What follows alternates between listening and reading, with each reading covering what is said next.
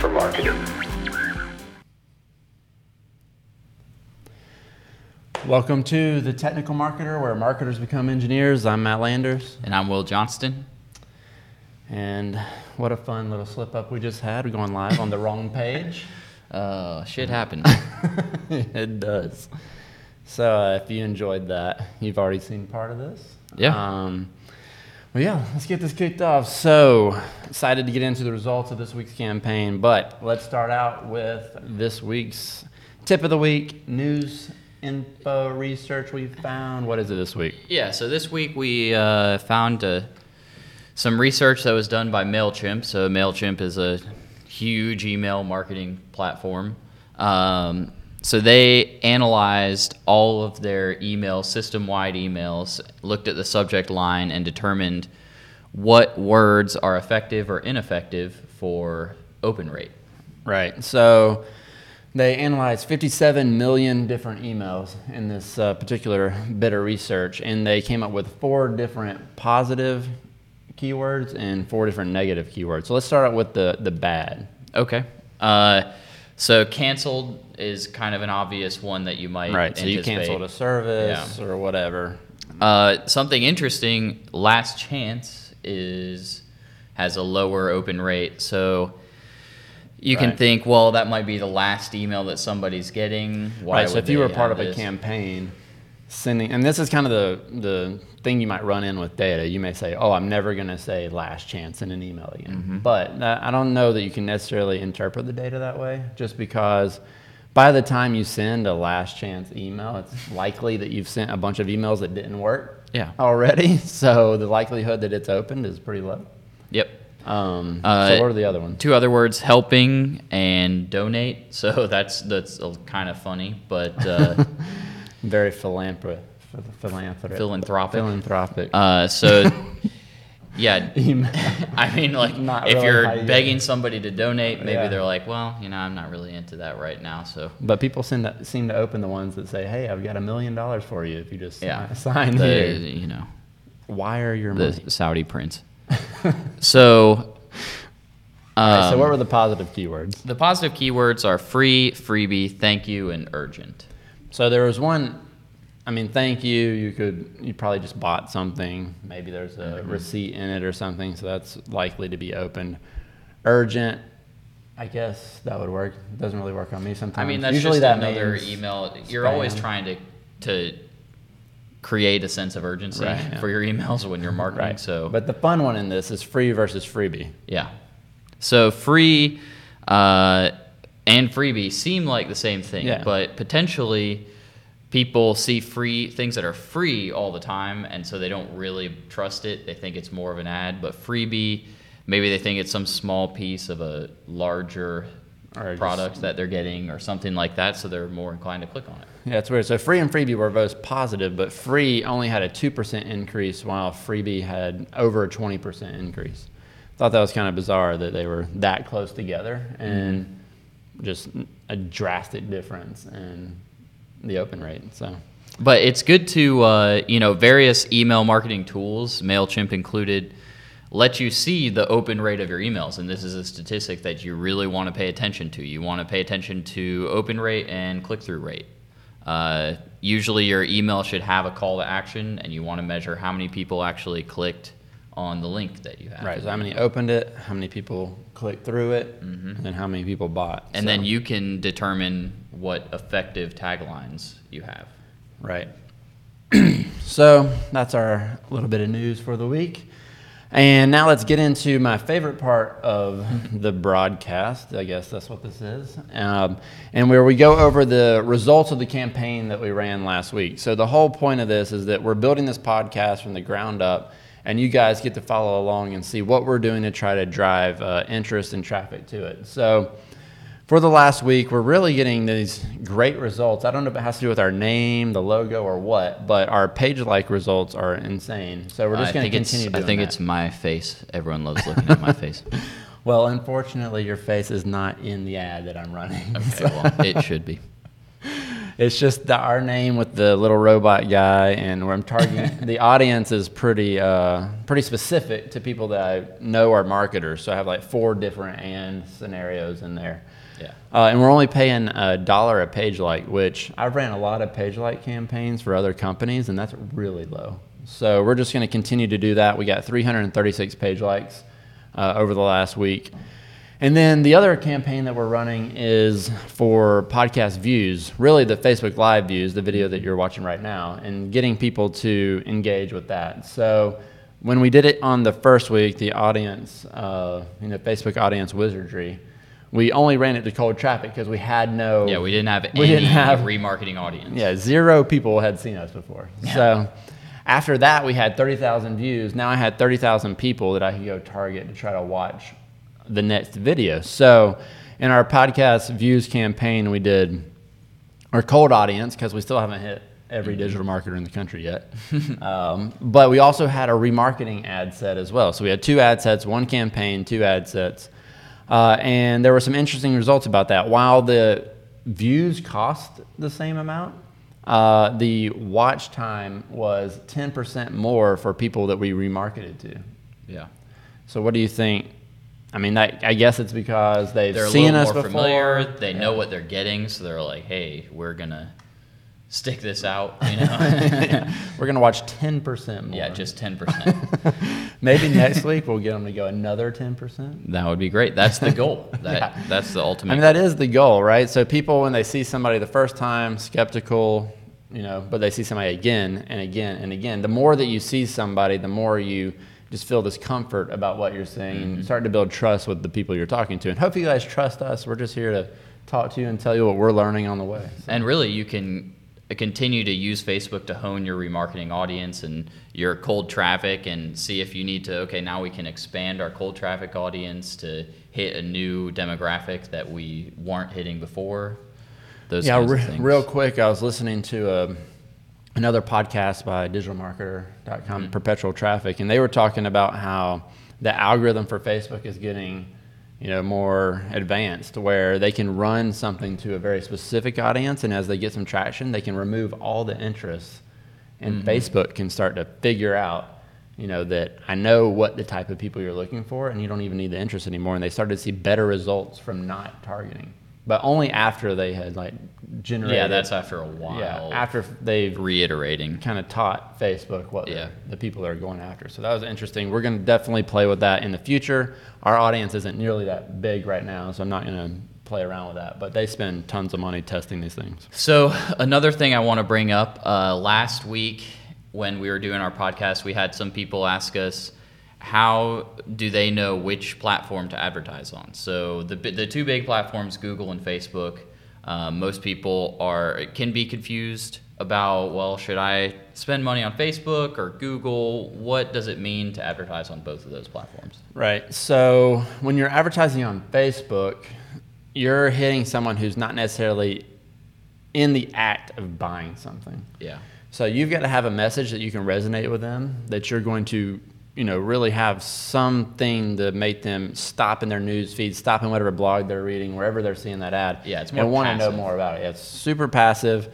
They're not in the act of buying. But when somebody's on Google and they search for something, they are actively looking to buy something. They're in the time of need. Right.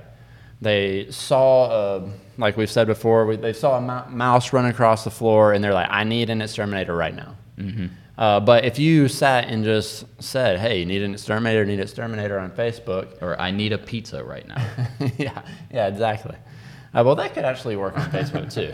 You could have if I saw a great pizza on Facebook, I'd probably buy it. We wrote an article that discusses this, and honestly, at the end of the day, you kind of need to try both, unless you are very certain that your business is only geared towards one type of sale. Yeah, most people can at least do passive. Yeah.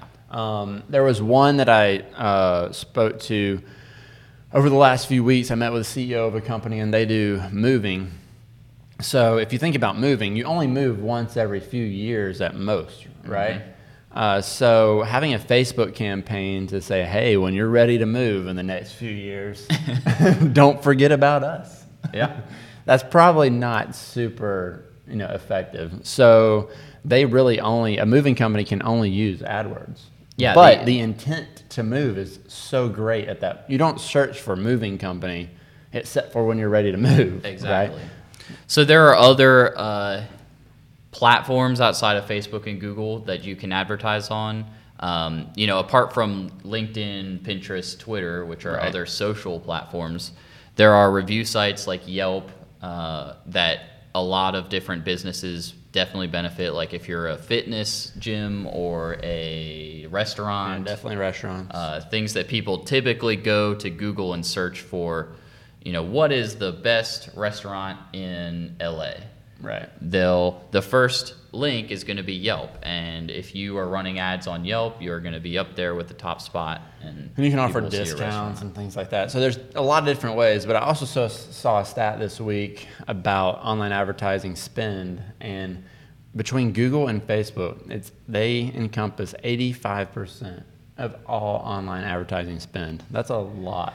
That's a huge monopoly. So Yeah, and currently Google is way higher, but Facebook is growing faster. right, yeah, I think Google grew in the single digits over the last year, and Facebook was over 20% in the last year. So that's going to be a good battle to see what happens there. And I mean, we use Facebook primarily because we don't really have any intent to find our podcast. Well, and also even outside of the just search ads, right? You have the display network, Right. but the difference between the display network and Facebook is Facebook has the behavior targeting that can be much more honed in because of the Facebook platform. Right. Exactly. So Facebook, the thing about Facebook is they know way more about you than Google does. So they can target people that they think are interested in the things that, And that's why it's growing Right, yeah. faster than Google. And Google's also a lot higher. So their growth rate can't necessarily be as high as when Facebook. you had 100%, you can only go down. Yeah. So don't think that you should never advertise on Google just because Facebook is growing. You should use them all. And Amazon's actually growing fast. So another part of this blog post that we wrote is about sort of the starter kit for advertising online. Yeah, so what platform should you advertise on, and then what platforms do you need to do something with that advertisement that you did, right? Now, so at The Technical Marketer, we've used Drip, the basics, right? We've used Drip for emails. We use Pipedrive as a sales CRM. Hotjar. Hotjar is a little bit more in depth. Just to get started, really Drip, Pipedrive, some way to connect them. We use Zapier. Is an easy way. Right. So it's really, you got to go out there and figure out what's your email.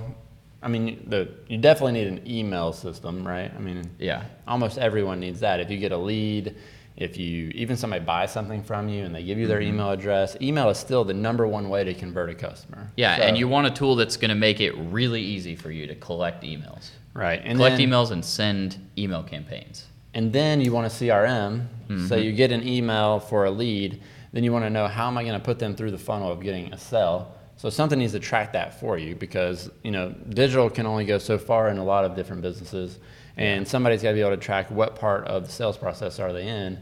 And you got HubSpot, Pipedrive, a lot of different options for that. Yeah, so we use Pipedrive. Pipedrive they call them pipelines, and you might have a deal in a pipeline. So this deal is worth whatever your product is worth, and you're trying to push someone through the pipeline to eventually purchase your product. Right.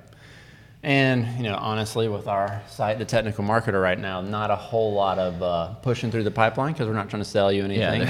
There's no sales process going on right now. It's just free content. But what we do want to do is to be able to bring people in and collect email addresses, so that when we post a new blog post, or whenever we have some new value that we can bring to you, we can bring it to the people who are most interested in it as soon as we do it. So we'll be getting a lot of value out of Drip, which Drip does a couple of things really well. It has a variable form input, so you can just send any data to Drip and it will create a contact for you. And then you can set up campaigns. So I want to send these 4 emails out as part of a campaign. You can also tag people and say, okay, I want to send an email to everybody who's on the newsletter or something like that. Right. So that's more what we'll be using with The Technical Marketer.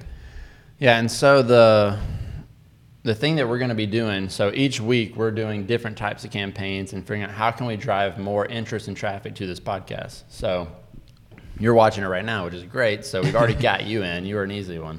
Yeah. But, a lot of people are going to have to be pulled in different ways. So this week, what we're going to focus on is driving traffic and then converting that traffic into leads. So first of all, let's talk about driving traffic. So when you're on Facebook and you're going to run an ad or on Google or whatever, you want to drive them to something that's interesting but not necessarily salesy. So there's different types of you need things that we can run valuable into. content Right. first and foremost. And that's what we're doing with the blog posts that we write. We're trying to create content that you can come consume quickly and get some value out of it and implement it in your marketing campaigns. So that's one thing. And then what most people do is they put a newsletter sign up on their blog or wherever, and they expect people just to sign up and start to receive emails. And sometimes that works, and sometimes you have to be a little bit more aggressive. Right.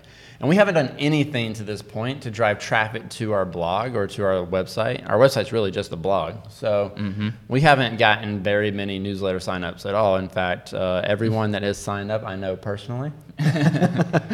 But we don't have any traffic there. We're running these podcasts and we're running the Facebook Live stuff, but we haven't driven anybody to the actual site. So this week, our goal is to start running people to the blog posts that we have that we think are high value and that we've talked about in these podcasts. So we're going to run people to things about audiences and remarketing and driving traffic so that if you've seen this and you see that blog article in your newsfeed, then you're going to be more likely to click on it. And then when you get there, we need to convert those people into email addresses so that we continue to have that conversation with them and have more of a personal conversation. So it's not enough, like we said, to have just a newsletter sign up. What are some things that we can do so that it's more compelling to give us your email address? So that's what they call a lead magnet. So a lead magnet is a sort of a valuable piece of content that you use to get someone's email address. So where a blog post, you can send somebody to a blog post, they can read it, and then after the fact give you their email, maybe, if they want to sign up for the newsletter. A lead magnet would be, give us your email and we'll send you some piece of content. Right. So it's like, give us your email, we'll send you $1 million. Yes. It's perfect. Should work great. My mom will sign up for that all day long. No, but seriously, whenever you're asking somebody for their email address, you need to make sure that whatever you return to them is valuable. Yeah, is valuable. You don't want them to think they're getting something that they're not. Because once they open up whatever your lead magnet is, if it looks like some cheesy sales process that you've just stuck them into, they're really going to devalue your company. So let's talk about what some of these lead magnets look like, and we'll dig into lead magnets in the future a lot more depth. Let's just go over some of the types of lead magnets that there are. And everyone that is watching this right now, or even if you've been on the internet, you clicked any ad unknowingly or whatever, you've seen these lead magnets. So let's talk about what they are. Yeah, so a couple of basic ones, you can have a checklist. That would mean, maybe you have, for us, we're going to do an audience checklist. Right. So we're going to do when we finish this, we're going to publish something. So when you go to create your Facebook audience, you can go through this checklist and this worksheet and say, I want them to have these attributes, and make sure that whenever you're creating them, that you're thinking about all the things that make a great audience, which is very valuable, because if you mess up, then you're going to waste money sending your ads to people who aren't interested, or you're going to make your audience too small and it's going to cost you a lot more, or you're going to make it too broad and you're going to send it to people who aren't relevant. Another lead magnet that I really do like is a quiz or survey. So you can use that. Sometimes you might just do a fun survey to see, if people are interested in taking it. But other times, BuzzFeed. like if you're BuzzFeed, just what Star Wars character are you most like? Yes. No, what's your Star Wars lightsaber color? That's my favorite. Or what's your? I've done all of them, so they have all my information. They can track me anywhere. What's your Hogwarts house? All these different Gryffindor, things. I'm a Ravenclaw, so of course you are. You look a little bit light, Malfoy. No, that's Slytherin. You don't even know Harry Potter. Star Wars. So but Anyway, don't know Cherry Whale. I'm actually proud of that. all of that aside, he's a little bit old for Harry Potter. But Yes, for a quiz very. and survey, what you can also do is you can pre-qualify leads to, are they going to enjoy your product or service? So, if you have something like you're a school, you might want to offer some logic quiz or something like that to tell if somebody has the aptitude to actually take a quiz. Yeah, or just say, hey, do you have what it takes to be X? That's a great quiz. It really draws them in. You can get them with a tagline. You can make them take the quiz and only give them their results through the email. Then you get the email. You can see the results and know if there's somebody you want to target or not after that, right? And then a lot of times you see like a guide or report or an ebook. Yeah, a guide. And this is the interesting white thing about paper. guides is if you're writing content all the time, like you have this blog, you're constantly writing articles, you can write themed articles and maybe put them into a series, and then you can create a all-encompassing guide that is basically a rehash of all these articles. So you Right. don't have to create brand new content for this. Yeah, that's lead what's magnet. really interesting to see some people do is if you can consistently be creating content, you can turn a lot of that into a lot of these lead magnets by being able to download them. So there's also things like if you're a software product, a free trial. Yeah, free trial or a demo video, something like that. Right. There's discount clubs. Yeah. So like, give us your email address and we'll email you coupons throughout the month or whatever. There's a lot of different ways to choose what a lead magnet is, but the key here is that your newsletter is not that compelling. For me to say I'm going to sign up just so I can get spammed by you is not great. So Yeah. So what we're going to do this week is we're going to create a lead magnet, drive some traffic, and try to get some contacts into our drip campaign. right. So if you're watching this right now, you will definitely see that come across your feed or in a blog or somewhere and to that effect. Click on it. It will be valuable. It will help you to make sure that you create audiences on Facebook correctly and to make sure you're not wasting money doing that. So look for that in your feed, and we're going to run that, probably run a few $100s to it, see what type of results we get, and we'll come back to you with that. So that's what this week was all about, driving traffic, converting that traffic into leads, and we're going to run those and bring it back to you, and we look forward to bringing those results to you, and we will see you next week. Thanks.